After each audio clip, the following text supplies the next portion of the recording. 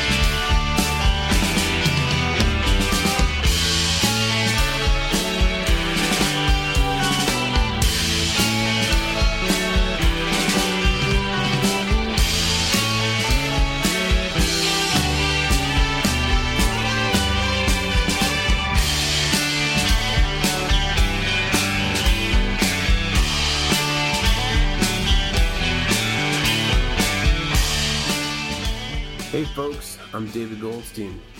I am Brian Brinkman. You are tuned in to episode number 63 of the Beyond the Pond podcast. This is generally speaking the podcast in which Brian and myself utilize the music of Phish as a means of introducing the listeners to other bands. These are usually not jam bands. These are bands that we think that anybody who listens to Phish will enjoy. Because we love Phish, we are Phish fans. The problem with Phish fans is they tend to get a bit myopic. They only listen to their favorite band, fail to see the forest for the trees, and are denying themselves excellent life experiences. Absolutely. Speaking of denying yourself excellent life experiences, speaking of forests and trees, why didn't any of you go and see Yo La Tengo open up for Ghosts of the Forest? What is wrong with you? Well, here's the thing. I think we're kind of preaching to the choir because people who would have listened to the people listening to this podcast and were happened to be in Los Angeles absolutely did go to Yo La Tengo. This is true. Yeah.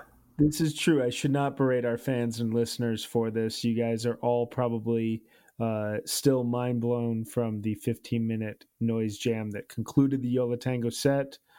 But the rest of you guys out there, come on, man.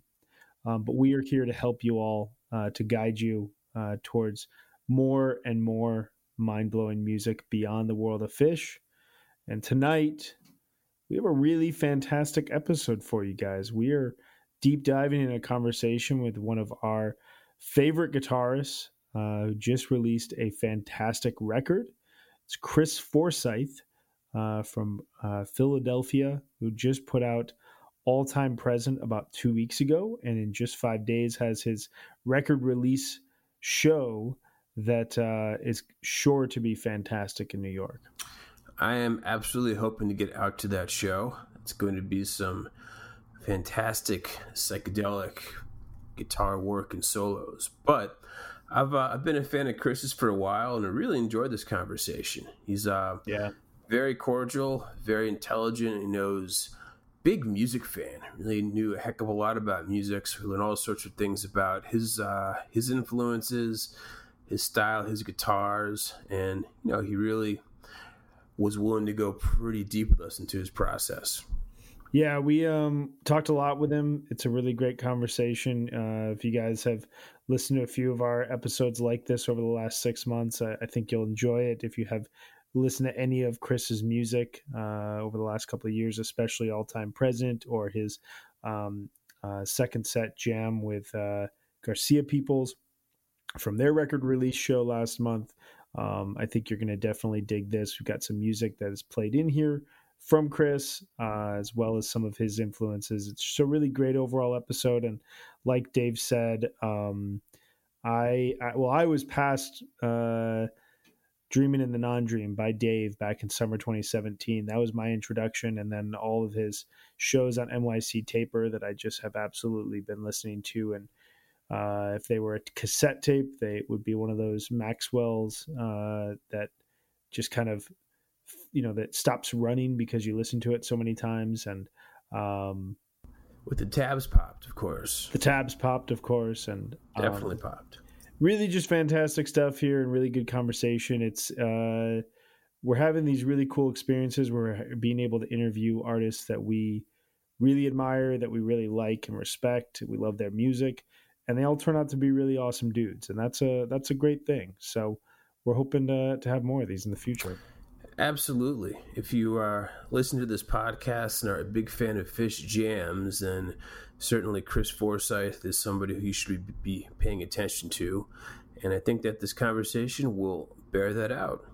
So without further ado, let's get to the Beyond the Pond discussion with Chris Forsyth.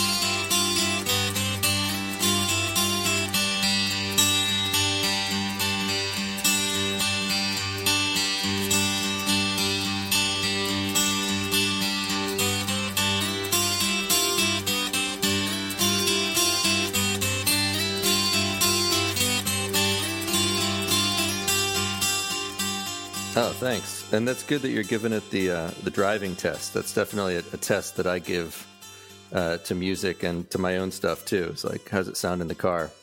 It's a driving record. I feel like it feels like I should be taking a road trip to it. Yeah, this Cool. record to me, it's more of like a driving through the desert with like sunglasses on record. Whereas the last one, Dreaming the Non-Dream, especially the title track, that was like a speeding tickets record. Yeah, I told a few people like I would not be responsible for any speeding tickets that people got while they were listening to that song. Tell us a little bit. I guess we can start with All Time Present. Tell us just kind of a little bit about like the conception of the album, the recording, and kind of like how it all came together at this point. Sure. Well, it's funny to kind of go back and reflect on it because, you know, like anything, it's there's all these things happening and you're trying to work towards making a record and you have this idea of how it's going to be. And then when you get to it, it totally becomes something else, which was, you know, it was a great experience making the record. The band has been very much in flux for a while now, like a year or two, which is why this record was credited just to my name, as opposed to the Solar Motel Band, because, you know, for a variety of reasons, like just people's schedules, you know, people's creative lives, various things, like it's become harder and harder to keep a set group of people together. But I kind of started to embrace that because for me, it became exciting to play with different people all the time. And, you know, Peter Curlin, the bass player, has been the most consistent member. I mean, he and I have been playing together for, I don't know, 12 or 13 years or something like that. But he's also got Sun Watchers, which is, you know, awesome and keeping him super busy. And he writes for that band. And, you know, and, you know, we did a tour in April together because I've played with each of those guys quite a bit. And to the extent that when we did this tour in April, like, you know, they played and then I played with them as my backing band, basically. But so anyway, he's been super busy with that. And, the drum chair has been sort of revolving, but you know, I've just been, you know, as usual, sort of gathering material. And, the main thing was decided to record this album in a different place where we could kind of go. It's kind of like a retreat. So it's this studio that's out in the immediate suburbs of Philadelphia, which is actually like where it is. It's a very, very leafy area with all these big, old, rambling homes. and the studio is in like the carriage house of basically this mansion. And, the carriage house is like the size of a normal house. And the owner of the studio's parents live in the mansion, and the owner of the studio lives in the big house across the street where the bands can also stay. And then the engineer lives in the carriage house of that house. So it's like this weird little kind of compound. And but we were able to go out there and basically stay there for 3 whole days where there's nothing else to do but play music. And I've recorded all the other stuff I've done in the past 10 years or so at the same studio in Philly, which is great. Studio called Uniform Recording, run by engineer and producer Jeff Ziegler, who's also worked really closely with me and all this stuff. But I brought Jeff out to that studio, but we were all basically like, we went away, for a few days and did nothing but play. And I think that that really, had a lot to do with, just a very musical experience. There were much fewer distractions. It wasn't like the session ended and then, so-and-so went to go stay here and so-and-so went to go stay there. And, so-and-so had to go take their kid to school. And then we had to figure out how we were going to get together in the morning. And it wasn't like that at all. It was more like, oh, hey, here's a song that should have like a really, Tequila It Out Ditch Trilogy vibe. At 3 a.m. Hey, let's actually do that. And then, wake up in the morning and listen to the take and be like, okay, so we figured it out, but we need to redo it. But at least we had the opportunity to, figure it out at that point. So it's like the dream. Was this, would this be considered like mainline Philly? It's not mainline Philly. It's more like immediately north of Philly, but it's very much that vibe though. It's like the northern and western suburbs of Philadelphia are like these kind of old money, big houses, kind of like, immediate suburbs, sort of like, trading places, where like the rich guys in trading places lived or something like that. But is that near like Ardmore, or is that no, like Ardmore would be mainline. This is Wyncote, which is up near like Abington and Glenside and Keswick up there. Oh, like Keswick Theater. Exactly. Yeah, no, it's like super close to there. Okay. Yep. Yeah. Which is like maybe, I don't know, 12 miles from my house, but it takes like an hour to get there because there's 400 stop signs and 78 traffic lights between here and there. Really gives you the feel like you're making a journey to get there. Yeah. It felt like going away. Well, it's interesting because the record sounds like something that was recorded in that type of environment. I think about the way that the opening track, Tomorrow Might As Well Be Today, just kind of hugs you and like brings you in, and it just feels like this really warm kind of remote vibe to me whenever I hear it. I remember the first time I heard that, I was looking up the show on NYC Taper. It's from July 28th last year at Union Pool. For the longest time, it was labeled as Untitled number 3, I think, on the tracks, and now they've been updated since the record came out. But I remember that song. Cool. Yeah, I remember that song when I first heard it, just like loving it. It's really bright. It sounds like something that I'd want to hear when I'm in like a leafy place with like really nothing to do but play or listen to music, and that just kind of like brings you into the record in such a thematic way that it's really captivating. Cool. Yeah. I kind of putting it first kind of felt like it's like an overture or something, like this sort of fanfare to like, welcome to the record. Mm-hmm. Yeah. Before you jump into Mystic Mountain and, like really dive deep in that. With the song, was it Dream Song? Out of all the songs in the record, that one to me feels the most like I envision you're up on like a mountain with wind, almost sort of like a Slash and like Guns N' Roses type video. And that almost has like... Yeah. Old church behind us, old chapel. Exactly.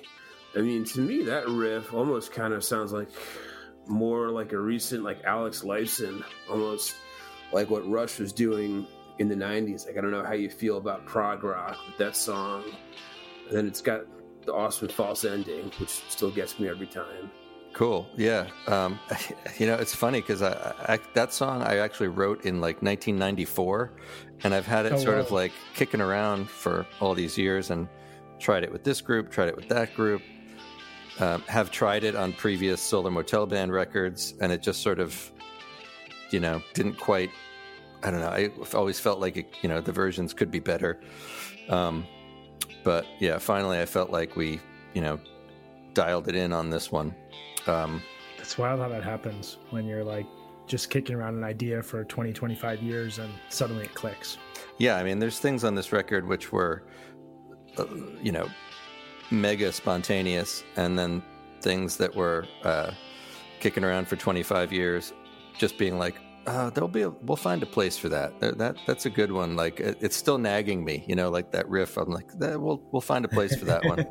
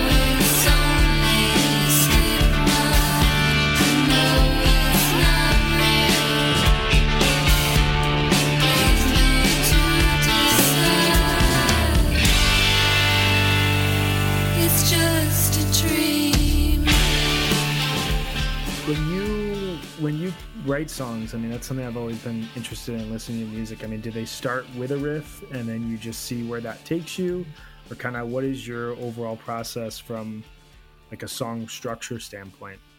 Well, it's always different, and sometimes, I mean, like Dream Song, which is essentially the same song as The Man Who Knows Too Much. That's the song before it on the record, right? Different key, right. But it's like the same. When I first wrote the song back in the 90s, it was in that kind of mode, kind of like an acoustic kind of, spaced out kind of acoustic mode. And then, and I thought, I've always liked, records that have, different versions of a song. Like a lot of Neil Young records have like an acoustic version and a electric version of a song. Right. Or just song, artists that kind of reference their own songs. So I thought it would be cool to have these two different flavors. But there's other things that, like Technotop was literally just like if you wrote down that, if you wrote that song on a piece of paper, like a score or something, it would just be like, D, this is the groove. Only play rhythmically, like just like go for the rhythm at all times, and then here's a couple possible chord changes. That's literally how it was. We just discussed it with the band, and then basically everybody just sort of improvises and sort of tries to create something within that framework. But then also like Mystic Mountain is a song that was kicking around, not like Dream Song, but like maybe for like 3 or 4 years. And we tried it on the last record. I tried it with like multiple drummers. it never quite stuck. And that was one where I like wrote the riff and was like, oh, that's a really great riff. I like this. I like the musical changes in this, but I don't know if they're compelling enough to stand purely on their own. Like this feels like it might need a vocal or some other kind of element. So that's, where that comes from. It's like, I'm always, when it comes to the vocals or whatever, I'm always just like, well, what does the song need? Some of them need it. Some of them don't. And, but yeah, when there's a like a rehearsal recording of Mystic Mountain, which is maybe, I don't know, a couple of weeks or a month before the sessions where we were rehearsing it. And, I felt like we finally cracked the code. Like we actually got through the whole song and it made sense. And on the recording at the end of it, you can hear Peter say, well, Forsyth, you finally figured it out. after endless rehearsals of, oh wait, let's try this one. No, let's try this. No, I know it's not working, but I think we can make it work, So that moment where like everyone just knows it clicks. Yeah. We got it. Yep. and I have to say, like, I have to give like a ton of credit to Ryan Jewell too on the record and on that song in particular. Actually, he's just such a great drummer and such a musical drummer, and just a musical person. He was paying attention during the sessions, maybe more than I was at times, like standing up in front of the mixing desk, like really listening to takes, saying, oh, this is better, that's better, while I was, back there sipping a seltzer or something. But and he's always playing, like on his Instagram. It's like every day it's a new gig, a new teaching thing, a new studio. Like he's extremely good. It's just really impressive work ethic. He's really just such a incredibly musical person. I mean, he's also, a lot of people don't know this, but he's like a better guitar player than like 98% of the guitar players that I know. No way. He plays all kinds of instruments. Oh, wow. All kinds of music. And it's just so he can like really kind of, he can really relate and go to places, I think, with other musicians, probably way more than I can. He's just like, he's a person who's like, he's an artist who's like able to just like meld with other musicians, regardless of the, idiom or genre or whatever. I was able to catch the last night of the Riley Walker residency at Union Pool. Oh, cool. And during some of the I think it was like a 45-minute jam. It just built up to like a wall of noise with David Grubbs and it was like C. Spencer Ye. Yeah, and I saw that. I saw that that's on NYC Taper, but I haven't gotten a chance to listen to it yet.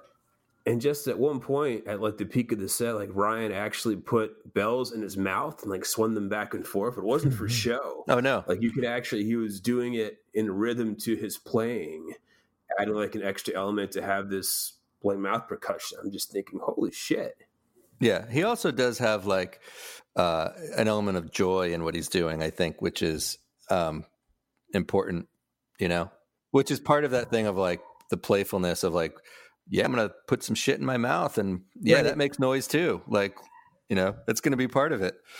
Well, I was going to say, like the first time I ever watched him play drums, I've never seen him live, but I was on YouTube on like a Saturday night, just like going through different live performances. And I came across, there's like an official recording of you playing Dreaming in the Non-Dream. It's like a 20-minute version. Oh yeah. The like World Cafe thing. Yes. And I was just like totally captivated by him. And my first thought was, I don't know if I've ever seen anyone just purely happier to be playing live music right now. And like, I couldn't take my eyes off of what he was doing. I've got to imagine like playing with him in the studio. It's very much like that. Like he just seems to eat and breathe music and just love everything about it. Yeah. And at the same time, I think at that show, actually, it's probably visible on the video perhaps, but like my wife, Maria, said that she came into the show or she was already there. Maybe he saw her, but like, yeah, he's like grooving away, smiling. And he saw her and was like what's up? Like from the stage. In the midst of all this, it's also like, whoa, hey, there's my friend. Right. Acknowledgement. Still playing, and then like gets right back to it. That's awesome. Yeah, but that was a crazy take of that song, actually, because it was like they do this thing at WXPN in Philadelphia, the radio station, which is like the mothership of World Cafe Live, and when they do these tapings, live tapings, free at noon, where they're free concerts and they broadcast them live, but consequently, when you're the station is like, okay, we need to know what songs you're playing, how long are they, what are they called? Because, at this point, we're going to take a station break and say, do a station ID and this and that. And sometimes, with my songs, I'm like, I don't know how long that one's going to be. But we like, to talk to them beforehand, like, okay, there's going to be, 2 songs, then a break, and then 2 songs, then a break, and then another song at the end. And I think it was maybe on the 3rd song, I broke a string on my guitar and carried on through the song. I was like, okay, it's whatever. I was like, I got another guitar. So I, picked up the other guitar to play the 4th song. On the next song, which was Dreaming of the Non-Dream, I pick up the other guitar and I'm still thinking like, okay, so this song I think we told them it was going to be like 10 or 12 minutes and then there's going to be a break and then there's going to be another song. And I, like 2 minutes into the song, I broke a string on that guitar, which is not like pretty uncommon occurrence, but I'm playing and I'm thinking to myself, don't have another guitar. Like we don't have time to change a string. Well, okay, I guess this one's going to be 20 minutes long. I kind of looked at Ryan too, and I think he kind of, could tell. And it actually became like a super fun take. And, but live radio, folks, no dead air. Just roll with it. Yeah.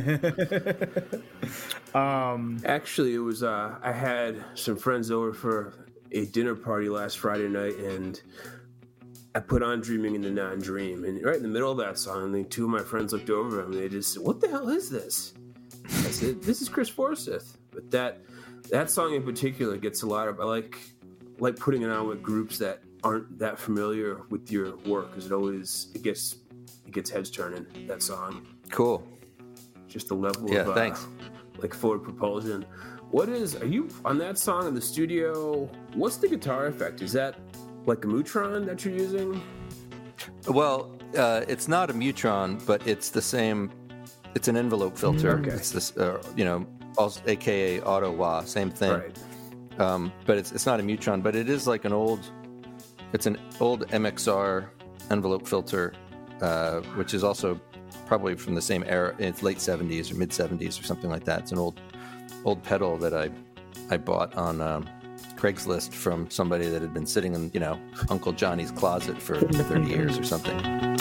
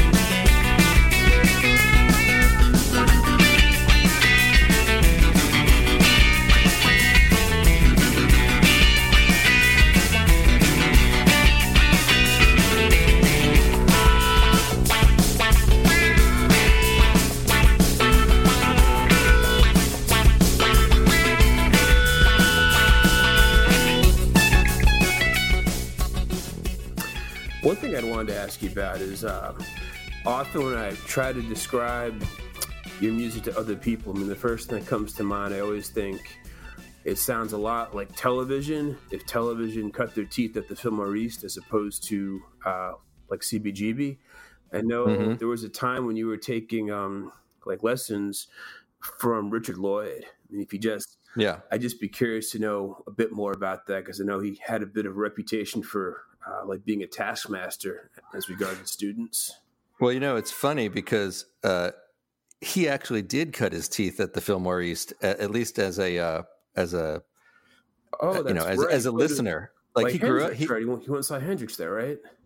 I mean, he saw everybody there. We talked about this when I studied with him. I studied with him for about a year and a half in the late 90s. I think it was like 98, 99, something like that.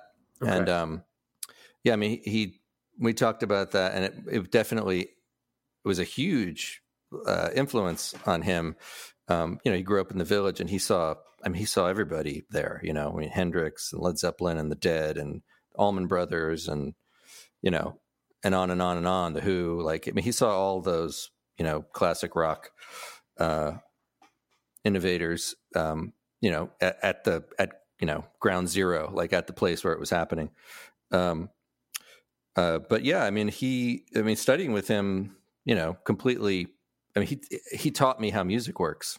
So before that, I mean, I'd been playing for like 10 years before that, but I was self-taught and, I'd taught myself or learned from magazines or learned from friends, but without any kind of methodology or any kind of coherence, really. And so I kind of knew, like, oh, if I did this with my fingers, that worked. And if I did this with my fingers, that worked. But I had no idea how they were connected or why they were connected or, anything about music. Couldn't read music, didn't understand any of it. And so he sort of, broke me down to like the total fundamentals. And, the way that he plays, or the way that he taught me to think about music, is still the way that I think about it. And so, yeah, I mean, anytime anybody says, oh, it sounds like Television, I'm like, well, yeah, I mean, the guy taught me how to play the guitar. So, and they were always, an absolute favorite band of mine when I, from the time I was a teenager. I probably discovered Television through REM, probably in like the late 80s or probably like the late 80s or 1990 or something like that, because, they would cover their songs and talk about them and stuff. So, check that out. And then, I can see that. REM song? And I'm just trying to think, because I'm a big REM fan. Did they cover See No Evil? Okay. Yeah. So, and I'm certain that's how I discovered Television. Just like that's how I discovered the Velvet Underground through REM. But yeah, at one point, in the late 90s, I realized I was being honest with myself at one point and being like, I don't really know what the hell I'm doing. And I was at a rehearsal room in the East Village, and Richard just had like a poster up with like, the bottom of his phone number and a bunch of tabs on the bottom. Like Dan Smith will teach you how to play guitar. Except yes, exactly. Lloyd. It said Richard Lloyd learned the, cosmic principles and, skeleton key of music or something like that. And I was like, oh, I think that's what I need. So, that's quite an amazing opportunity. Yeah. It's funny, you being introduced to Velvet Underground and Television through REM. For me, those two bands were directly introduced to me through Phish. It was the 98 Phish Halloween show where they played Loaded. And I think probably 75% of the Phish fan base discovered the Velvet Underground that night. It's something that REM and Phish definitely have in common: turning on tons of people to the Velvet Underground. Right.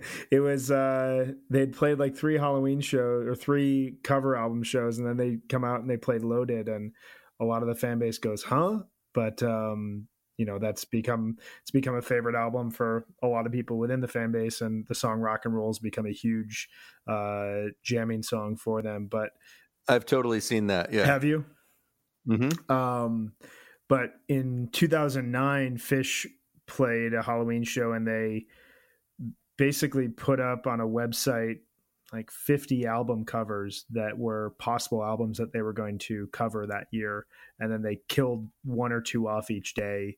And you whittled it down until they played Exile on Main Street. But Marquee Moon was one of those album covers. And I remember looking at it and being like, never heard this, but I kind of made it a goal that October, I was like, I'm going to listen to every record that I've never heard that's on here. Because the band might play it and I want to know what they're playing, but also if this is where their influences are, I've got to dive into this. And that was, the first time I threw that record on, I was like, this doesn't sound like punk music as I've been told punk music is. Like, I can't believe I'm hearing music that's not jam band, that's actually being stretched out the way that it is. It was a huge revelation. Well, yeah, totally. That's the thing also that I realized when I met Richard, because of course, the official press history of television, which is not untrue, is that, they were the first, quote, punk band in New York. They built the stage literally at CBGB's. But when I met Richard, I was like, this guy is like totally a hippie and like kind of like just a curious, like, kind of cosmic vision quest guy who's like, was not like, hey man, I know 3 chords, that's all I need. Right. He was like, I want to know as much as I can possibly know about music and how it works and how the guitar works. And if 3 chords is what this song needs, and I'll use 3 chords. I won't use more. Like I'm trying to get to the essence here. And that was definitely it was a huge lesson that I took from him. And I think that was also, whatever, there's been some talk lately about this idea of like, indie jam. Yeah. I mean, television is arguably the first one. That's totally true. Lester Bangs, the famous, punk-oriented rock critic in the 70s, moves to New York in the late 70s from Cleveland, where he's heard all about this thing happening, or punk rock, and he sees television and he's like, what? They sound like the Grateful Dead. And he means that dismissively, because he's like, I'm like a punk guy. And it's like, yeah, that's kind of true.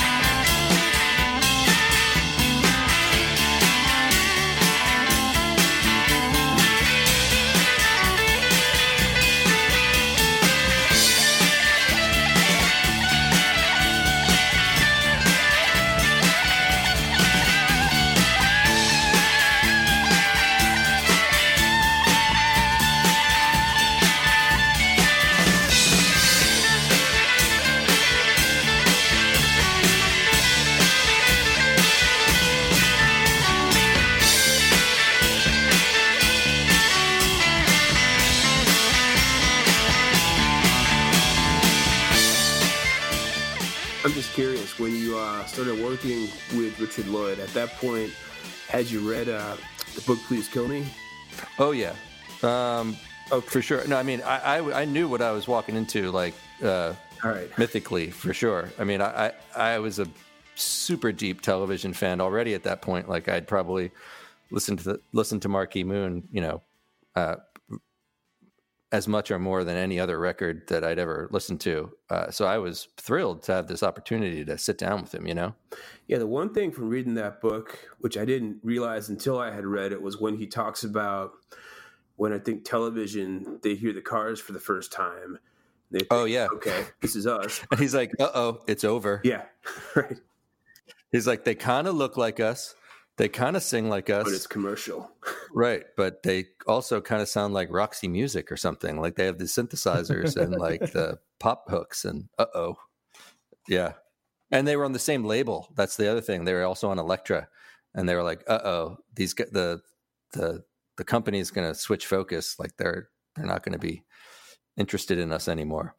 I was just always amazed by the fact that he was on those fantastic mid-90s Matthew Sweet records with like Robert Quine. So you've got the guy from television and then the guy who was in like Lou Reed's band for Blue Mask, and they're doing this like big star power pop, and it's Matthew Sweet, excellent taste in guitar players. Yes. Like unbeatable taste in guitar players.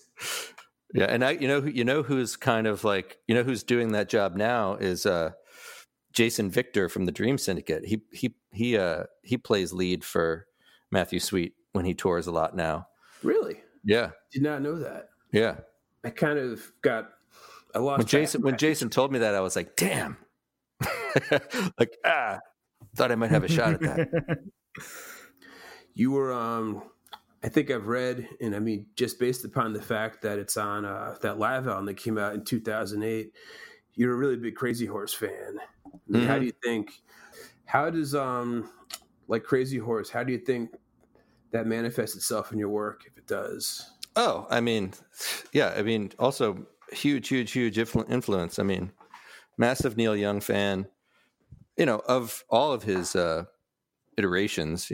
Like all of his, peaks and valleys. But yeah, I mean, Crazy Horse is also another candidate for original indie jam band, right? I mean, they were they were hated by Graham Nash and the other, rock star pals of Neil because they were too crude. But they could really stretch out and go there. And the thing about Crazy Horse that I think is fascinating is that they just keep getting, and Neil Young's guitar playing actually in general, just keeps getting weirder and weirder and weirder as he gets older. Like you listen to Live Rust now, and that sounds like Hank Williams compared to what they've been doing the last 10 years or something. I saw Crazy Horse. I guess it was the last time. It was on the Psychedelic Pill tour in Philadelphia, right? And that was 2013, right? Is it? Yeah, that sounds about right. I think it was. The album came out in 2012. The tour was 2013, right? So it was around there, and that was one of those things where, every time I see Neil Young, you're in you're in this huge arena, and but like when I went to go get like a beer or something at the concession stand, I just kept running into, Philadelphia psychedelic musician people. So I'm like, if a bomb goes off in this building, like the scene is dead.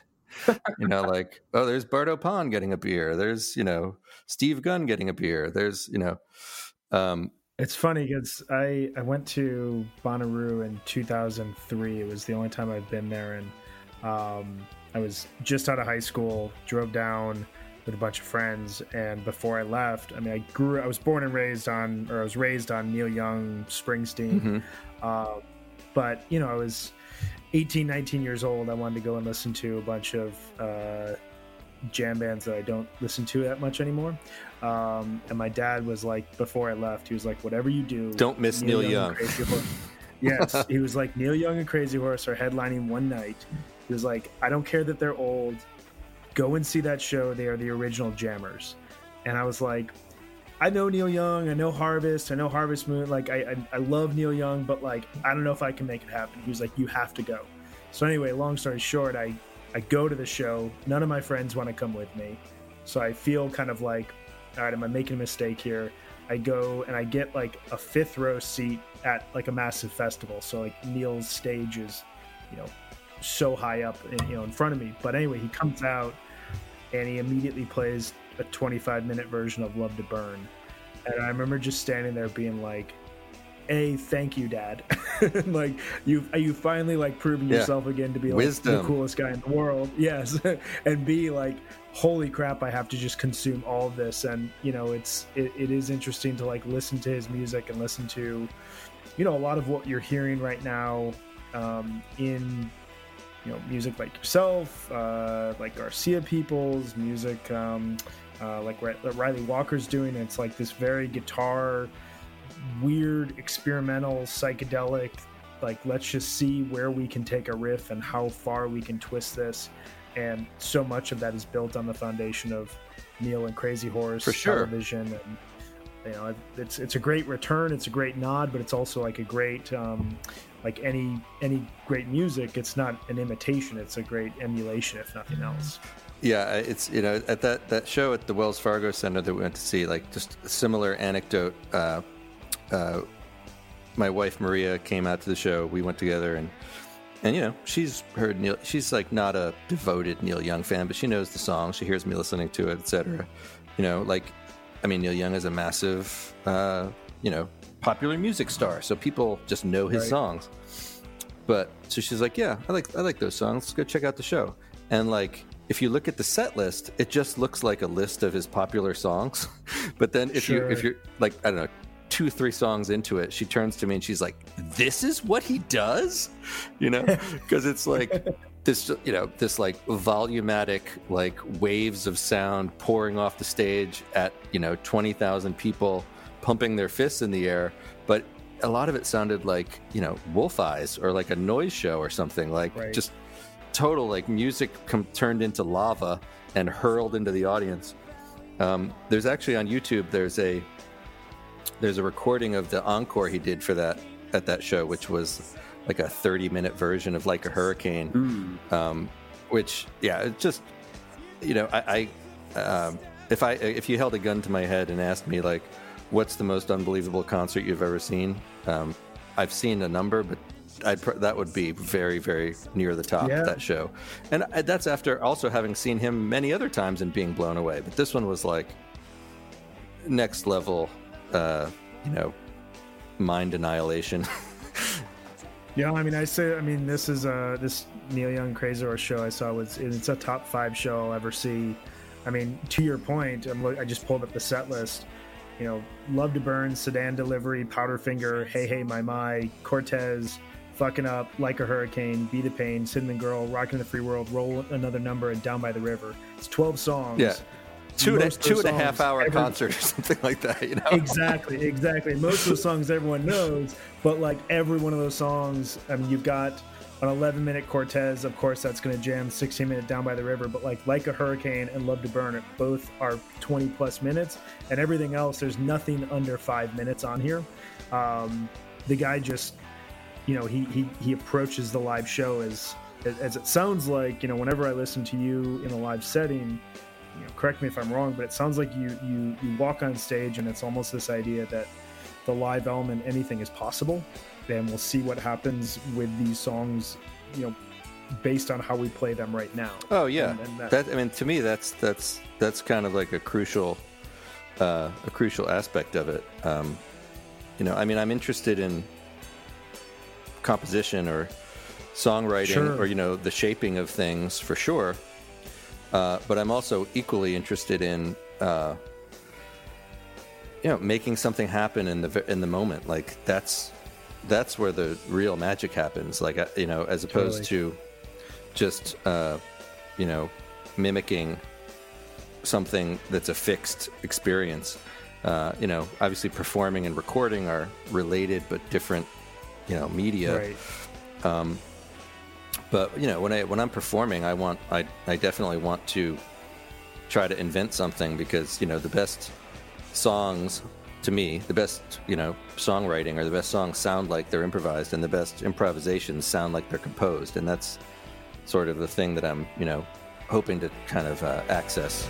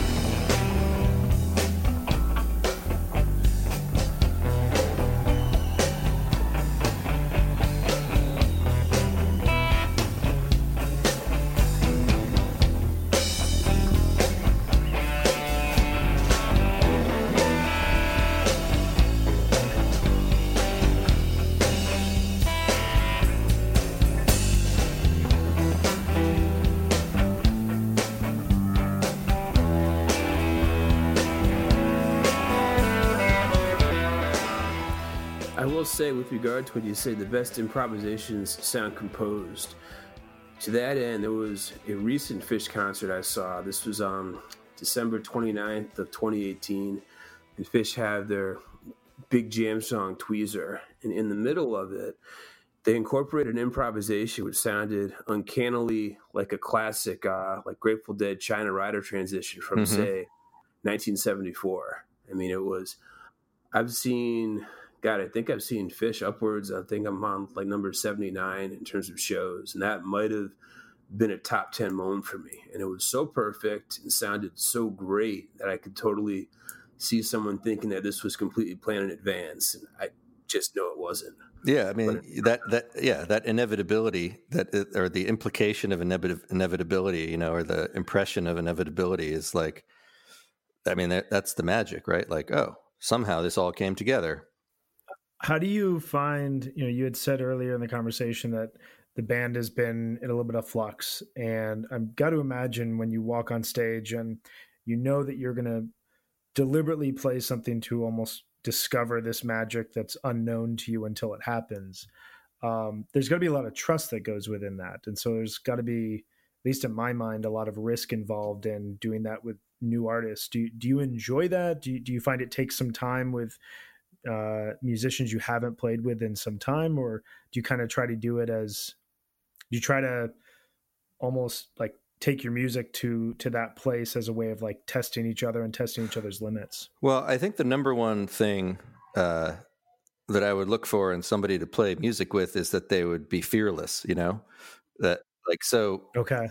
To me, it's not about technique or how, quote, how well you can play or, how many chords, or something like that. It's more like how game are you? Like how ready are you to, jump down the mountain? Richard Lloyd would say to me, a thing that he said to me that really stuck with me was that, any creative act, whether it's, writing a song or playing a guitar solo or, a rhythm jam or whatever, should feel like, running down a steep hill and just hoping that you get to the bottom standing up. And like, sometimes you don't, but like, it becomes this thing where you're not thinking like, I will put my foot here and then I will put my foot there and then I will put my foot here. It just, instinct takes over. And, hopefully if you've, prepared enough or just kind of like willing to go for it, you might get to the bottom standing up, you might fall down, you're going to fall down, but, that's sort of the feeling. And, it's extra, cognitive. It's not a rational experience, but you have to kind of like put a lot of rational thought into it to prepare yourself for it, maybe. But, I've played music with people who could play notes around me all day who were super boring to play with. And I've played music with people that if you asked them to play a scale, they wouldn't be able to do it, but they were super fun to play with, Right.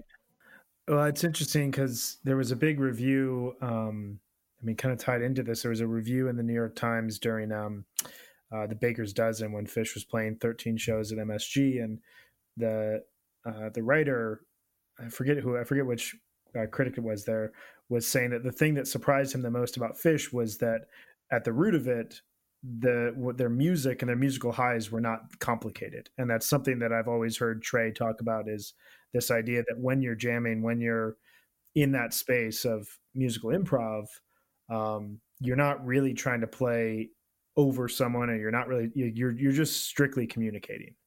And that can be a simple melody that drives the music in a certain direction for a number of minutes. It could be something like a wash of sound, like a big noise explosion. It could be a number of different things. But, it sounds like for you, that magic is in like this kind of unknown of discovery that could happen in a really simple way. But, the fact that you got there, you wouldn't have gotten there without the discovery. Yeah. It's like explaining anything. Some things are very complicated to explain and some things are very more simple to explain. But for me, musically, I want to try to like say whatever I have to say as efficiently as possible. Sometimes I have a lot to say, but I still want to say it as efficiently as possible. I'm not wanting to, carry on for the sake of carrying on. Sure. But actually, perfect example of that is that, that show that I played with Garcia Peoples at New Blue a few weeks ago. I've known those guys for years. I used to give Tom, the guitar player, one of the guitar players, along with Danny in Garcia Peoples, I used to give him guitar lessons. Really? And so I've known those guys forever, but we'd never played. And so it was kind of remarkable to me when we did play how much respect and cooperation and space everybody was allowing, as well as also not, it didn't feel like anybody was holding back. It felt like it was very much there was a unity to it. But, that's a thing. Just like, it's just like any relationship. Sometimes it's hard to find people that you can really vibe with. Totally. And, you're like, oh, I kind of like this person, but they talk too much, or, or they're whatever. That was one of those gigs where it was like, hey, everybody's like listening. That's the main thing, listening. It's less about like what you're saying and more about, are you listening? And therefore, accommodating and reacting and, contributing, and that was a show where that really felt like that was happening. Yeah, you guys weren't the only ones that felt that way. I think it's a pretty unanimous feeling upon hearing that set. I remember when that popped up. That along with the first night of Riley's residency, where he plays with Steve Gunn and Ryan Jewell. Those two sets of music, I think I'm petitioning those to be in my top albums of the year, because I listened to them as a record, like as a complete piece, and there was definitely a lot of space and a lot of listening, a lot of patience, especially that techno top that started out was unbelievable. Yeah. How much of that was rehearsed? Was it just like a sound check, or none of it? Really? Literally none of it. I mean, we hadn't played before. The sound check that we had, Garcia Peoples had like a full sound check because they were doing the first set, and it was their record release show. They had to get their shit dialed in. There was enough time for like me and Ryan to get up on stage and just play through the chord changes of Cavalry Cross for like a minute or two. Okay. And see if everybody could hear each other. And then, the people at the club were like, okay, well, we got to open the doors. Like, it's, let's wrap it up. So yeah, there was no jamming before the show. Wow. It's incredible to have like both drummers on stage with Ryan Jewell and Caesar. That's the thing that knocked me out, because a couple of people were like, well, the guitars all really sounded great together, and it's true. It's hard to get 2 or 3 guitar players. There was 3 at that show, sharing space, but like Ryan and Caesar just like the hammer came down, and they just like totally locked in, I thought, in such a powerful way. And that's, music is rhythm is the fundamental of music for me. Like, if the rhythm's not happening, then it's not happening. And it was super happening with those two guys. There's a part in there was a lot of like YouTube and Insta story footage of that show, and there's just one part where Ryan looks over at Caesar and has this big grin on his face. And it was an awesome look in his face watching that music go. That song, that whole set seemed to play itself. Yeah, it was like that for sure. And even like when we were we hadn't, we were like, well, what are we going to play? And I suggested Techno Top, and they were like, oh, well, we're going to have to learn that song. I'm like, no. There's nothing to learn. like just, Ryan knows the groove, so listen to it, know the groove, or have a feel for the groove, and then it's play in D, and then there's no wrong notes as long as you're doing that, and just hocket it up, like play rhythmically. but then the funny thing is that when we started playing it, I realized that Andy, the bass player, actually had like learned a few of Peter Kurland's bass lines from that song. I was like, oh man, this is gonna be good, because like he had taken the time to actually even do that, but which wasn't necessary, but it definitely was a good vibe. Yeah.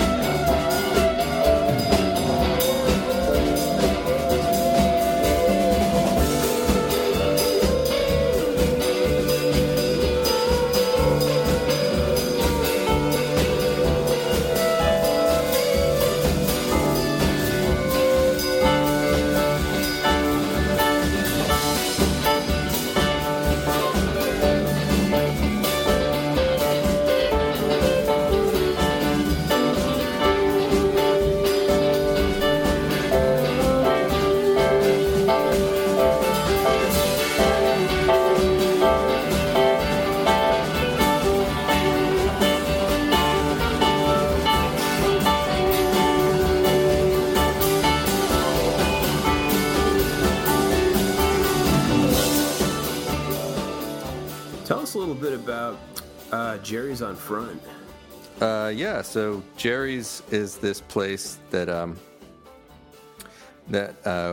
have in Philly here. It's a storefront under the L train, the elevated train, in my neighborhood. It's like maybe a 5 or 10 minute walk from my house. On this sort of semi-deserted commercial strip in Philly, of which there are quite a number of them. And basically, a few years ago, I couldn't find a good place to rehearse. And a lot of my friends who are musicians that I was talking to couldn't find a place to rehearse, or a satisfactory place to rehearse. A lot of places where, you could find like a warehouse space or something, but it was not legal, or I had a place that got shut down by the city. And then it was all this, it didn't feel stable. And a lot of these places also, they left it to the tenants themselves to sort of do whatever soundproofing was necessary, which was always inadequate. So like if you show up at rehearsal and there's like 7 metal bands practicing around you, you're like, fuck, like you can't even talk because everything's just like at all times.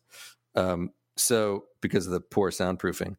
So I don't know, a few years ago, I was like, well, maybe, my wife and I were talking, we're like, well, maybe we can do this better. And so we, saved up some money and did a lot of looking around and found this kind of dilapidated building that we could afford that was a storefront, and bought it and put 6 rehearsal studios in it that we kind of built out and soundproofed. And it wasn't part of the plan or initially, but because the building had a storefront, we thought, well, we could just put another studio here.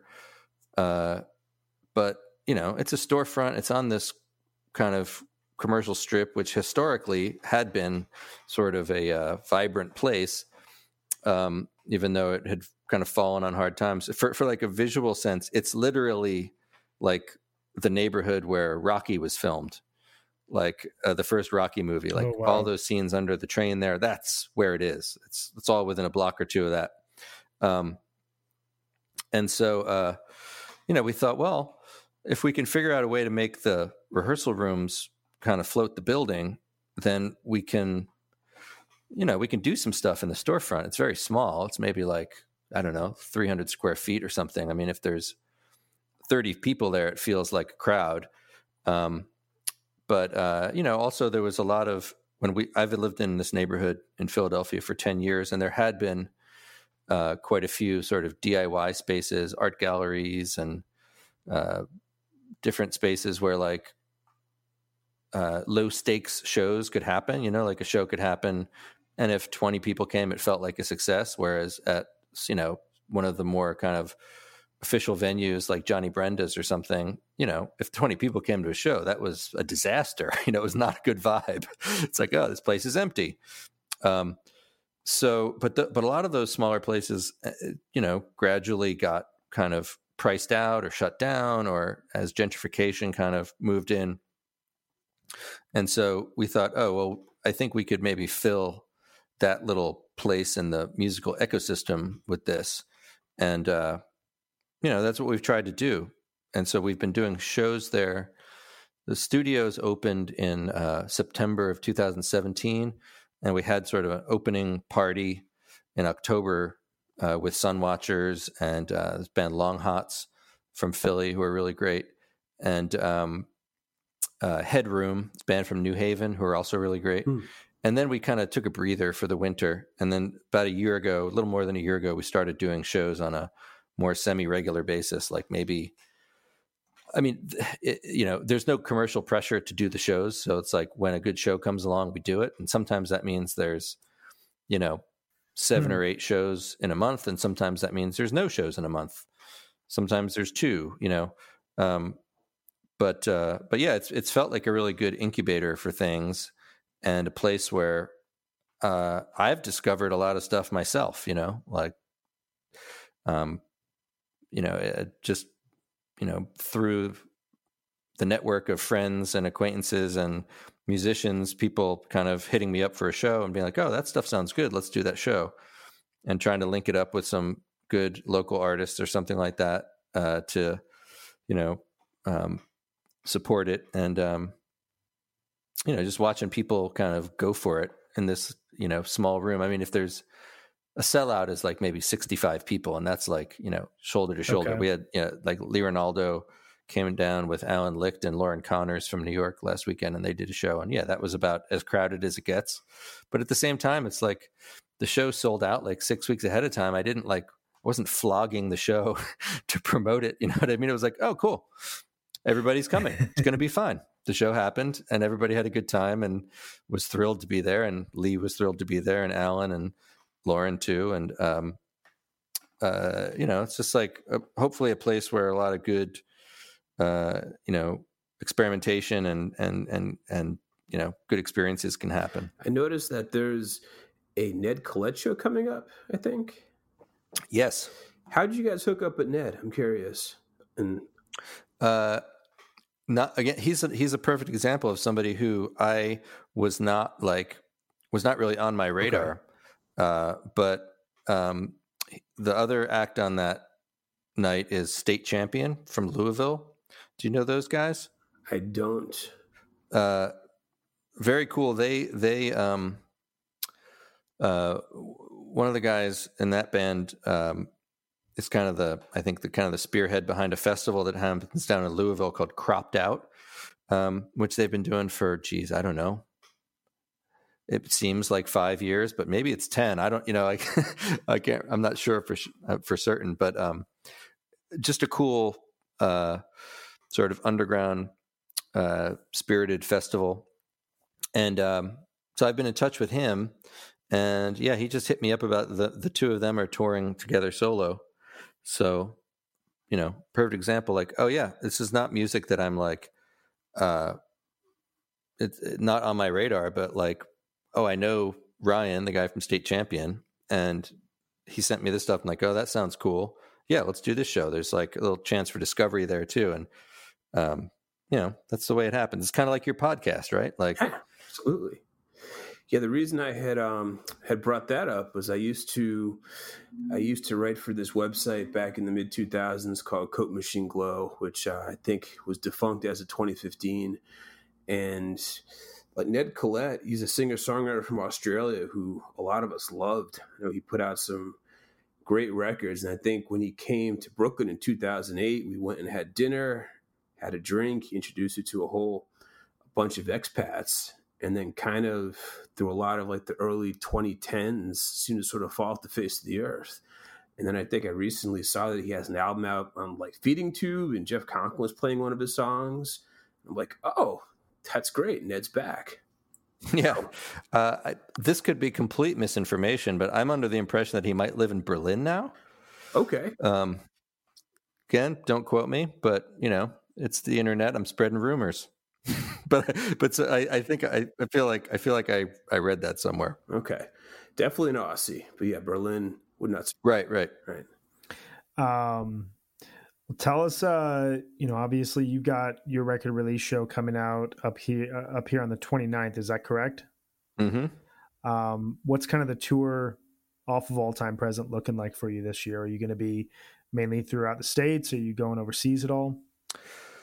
The tour, that's a whole can of worms. I mean, there's not a ton. I haven't been touring an awful lot because, there's been challenges with, logistically keeping the band together, but also logistically and financially, touring sustainably. And, I'm a gamer, but I'm also like, I don't mean video games. I mean, I'm a gamer. Like I'm ready to go out and, sweat it out and do some shows. But, I also don't want to play shitty shows. And I've played, enough shows that I'm like, if I want them to be a certain way. And so I've been trying to figure out a way to deal with that. And so my current brainstorm, my current scheme is actually to, rather than having a band and leaving from Philadelphia in a van and driving around for 3 or 4 weeks, and, during which, of course, there are Thursdays and Fridays and Saturdays every week, but there's also, Mondays and Tuesdays, and you have to be someplace and you have to be playing a show on those Mondays and Tuesdays. Totally. I'm like, what I'm going to do? I'm going to just set up different bands in different cities or different areas and go to them, play a few shows, and come home. So in July, I'm going out to Chicago, and I'm going to play 3 shows out there. Minneapolis and Chicago are booked, and then on July 11th in Minneapolis and 13th in Chicago. And I think we're going to do the 12th in either Milwaukee or Madison. And that's going to be a band with Doug McCombs from Tortoise on bass, and Arif Sleskatan, who plays in one of Doug's bands called Brokeback on drums, and Jamie Fennelly from Mind Over Mirrors on keyboards. So those guys all live in Chicago. So I'm going to fly in and, we'll rehearse for a day, do a few shows, and then come home. You said that was the second week of July? Yep. And I might be back in Chicago, and I might try to, if everything breaks right, I'll try to go to that show in Chicago. Yeah, come down. It's at the Hideout. And it should great venue. Should be a good time. And I'm going to do some shows with Garcia Peoples as my band, or Garcia Peoples plus Ryan, maybe Jewel, as the backing band, both in New York and in Philly. And then the plan is to go to Europe in November. Excuse me.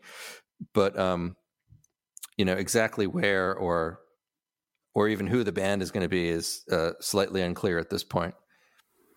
What is it? What is your reception like in Europe? What do you enjoy playing over there? Oh, sure. Yeah. It's good. It's a totally different experience. There's pluses and minuses.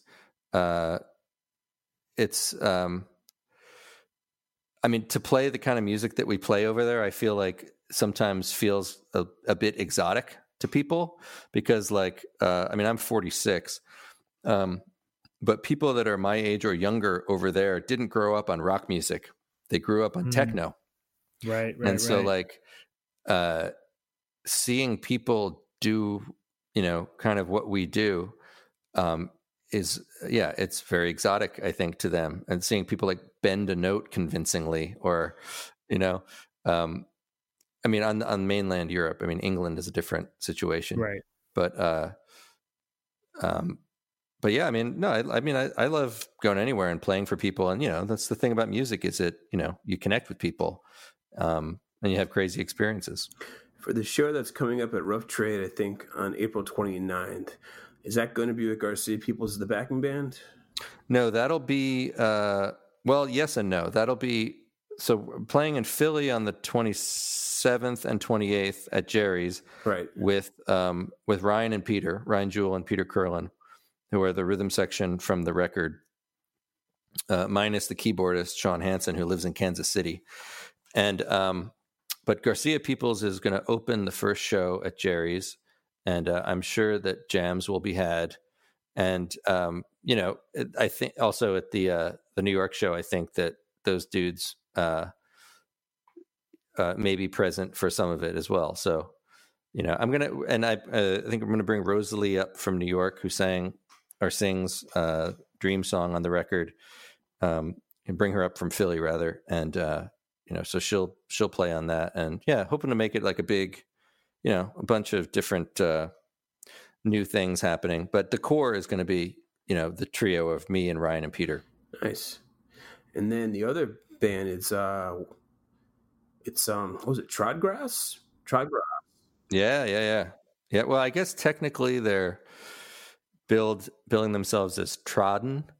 That's what they put out a record last year under that name. But everybody just calls it Trodgrass Oxtenar anyway, because why not? Think they have any, I heard that they don't have any founding members. Like the album from like 1970, that's like the crazy psych jam out in like the woods that everyone listens to. All those guys, I'm not sure they're in the band anymore. I think it's well. It's funny because I actually met Ryan Jewell when we were both opening. This kind of ties together different aspects of our conversation. I met Ryan Jewell at a gig in Paris in 2008 where we were both opening for Trodgrass Oxtenar, which at that time was the original, or three of the original members, and Jakob, the guitar player, who's been there since, I don't know, 1972 or something. He's like Ron Wood, like, oh, he's the new guy, but he's been there for like 40 years or 45 years. They're just, arguably, they're such a magic band. And it's true that, Bo Anders Persson, who was sort of the, I don't know, kind of the spark of the band from their beginnings. He's older than, I think he must be 80 or more. And I think he just can't tour anymore. And then the rhythm section, the drummer and bassist have both passed away in the last 5 or 6 years, I guess. But Jakob, the guitar player, who again has been there, he was on some of the classic. He's on the Green album, where they do Satisfaction and All Along the Watchtower. He was there for some of the early really great stuff for sure. Something like Little Feat, where there's only one founding member, all the other guys in the band have been there since '72 anyway. Yeah, exactly. They're like the Little Feat of Sweden. But also I think I saw that lineup in Philly, I guess last fall or something, and they were very cool. And the also of note on a more contemporary basis, I guess, is that the guitar player from Dungen, which is also kind of like is also a Swedish younger psych band. Like they're probably, I don't know, all 40 or something instead of 70 or 75, but really good guitar player, and he's in the band. And they definitely carry on the spirit. And like for those that don't know them, I feel like the the quick explanation of Trodgrass is like, depending on your point of view, they're either the Velvet Underground of Sweden or the Grateful Dead of Sweden. Like, take your pick. Which one do you connect with, or do you connect with both of them? Even better. But that's. I was going to say there's a really great recording of theirs on NYC Taper from last fall and at the Music Hall Williamsburg that I'm going to link to here in the episode, because I recommend any of our listeners to check it out. It's a really fantastic show. I think the bottom line is, if you find yourself going to that show to see Chris Forsyth, stay for Trodgrass, because you'll have a hell of a time. Oh yeah, for sure. No, that's going to be a really fun show, and it's kind of my ideal thing. Like, 2-band bill. That's what I like. Like everybody's got enough time to do their thing, and maybe get settled, do their thing. Not too much time to break down everything. Yeah, it's not a bunch of 30-minute sets. Right. So.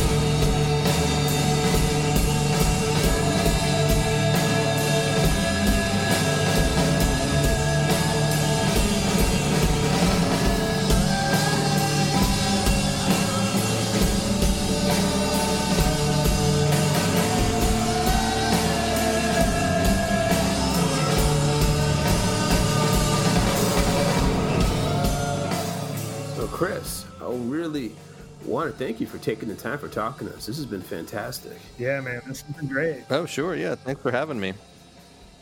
And thanks for turning me on to Storage Jam. Oh, yeah. You listened to that. I remember. I think that's how we got connected. Yeah. I had my fish awakening on Twitter because I was like, oh, I get it. Like this is and then, all these people are like, oh yeah, check this out, check that out, check this out. Have you dove deeper since then, or are you just still picking through the pieces of the Storage Jam? Just picking through the pieces of the Storage Jam, but cool. Digging it. Yeah.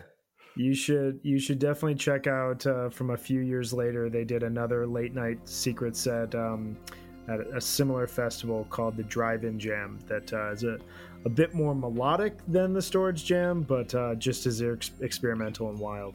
Cool. I have checked out some of the versions of Rock and Roll, the VU song, the Lou Reed song, and definitely been convinced. Like, oh yeah, this is cool. Some good. Definitely heard some good shit in there. If we could recommend one Fish show we think you would love, it's available on Spotify. This is a show. They did a tour of Japan in 2000. June 14th, 2000 from Fukuoka. That had some of their most ambient, most excellent, really heady just improvisations where that was a live Fish release. Like the band knows it was really, really good. I think we actually talked about that show at length back in our episode 6. I think we compared aspects of it to like Talk Talk, and I think William Basinski and Tim Hecker. Cool, yeah. That could be a very good entryway. Yeah, well, I mean, that's to me, that's the kind of cool thing about people taking chances and people trying to,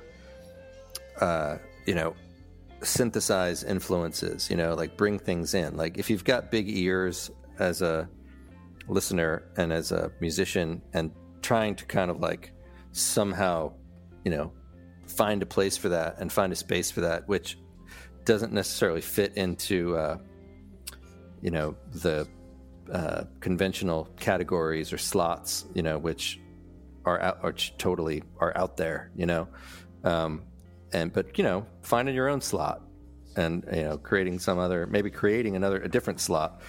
That's to me, that's what's interesting, and that's also what I try to do myself. We definitely hear it. And before we go, one thing we love to hear from some of our guests is, what are you listening to in particular? Are there any new records this year that have kind of blown you away that you think are getting or underappreciated in any way, or is there anything that you're really digging this year, recent or just kind of even an old record that you're loving? Yeah, I mean, like a lot of people, the Joshua Abrams stuff, the Natural Information Society. I mean, to me, that's the coolest band out there right now. Mm-hmm. I just can't get enough of them. And Josh, band that's playing at Jerry's on Friday actually is Charnel Ground. Have you guys checked this out? They made a record last year, self-titled record, and the lineup was Kid Millions from Oneida, drummer. Okay.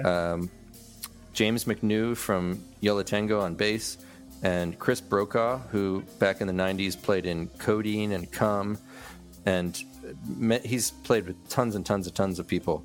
But they made a record that came out last year that I feel like flew under a lot of people's radar, and I've listened to it as much as I've listened to anything. Super good. And the touring version of the band, I think this is their first tour, is like Doug McCombs is replacing McNew because James, I guess, is busy with Yo La Tengo and not looking to do more road work outside of that. So Doug and from Tortoise and Brokeback and 11th Dream Day and Kid Millions from Oneida and Chris Brokaw. That's a super cool record. It's covers a lot of ground and like very words, right? Like charnel. What's that? That's like 2 Charnel Ground. Yeah, the label is 12XU, and you can find it on Bandcamp for sure. All right, we're gonna link to that. I'm gonna check that out here. That's awesome. Side 2 on that record is Yeah. Super good. It's a one, like, 18, 19-minute song. It's like, or maybe it's only like 16, but it feels like it's 20. I don't know. It's amazing. I definitely understand that feeling. I love that. Well, that's awesome, man. Well, thank you so much for your time here, Chris. This has been a total pleasure for us. And for anybody listening to this is coming out a few days before Chris's record release show. You want to just give the details one more time so that anyone who's interested can still try to make it? Yeah, sure. It's Monday, April 29th at Rough Trade in Brooklyn, Rough Trade NYC, I guess it's called, in Williamsburg. And it's with my group playing first, and then Trodgrass Okstenar playing second. And there's advanced tickets out there to get, I'm sure. If you like anything that we've played on this podcast here in the last few months, we guarantee you will love this show. And if you have not yet bought All Time Present, we encourage every one of our listeners to, because it is very much a top 5 record for me in 2019, and just going to keep spinning it throughout the summer. It feels like a very good summer driving record, like we were saying. Cool. Yeah. Bring on the summer.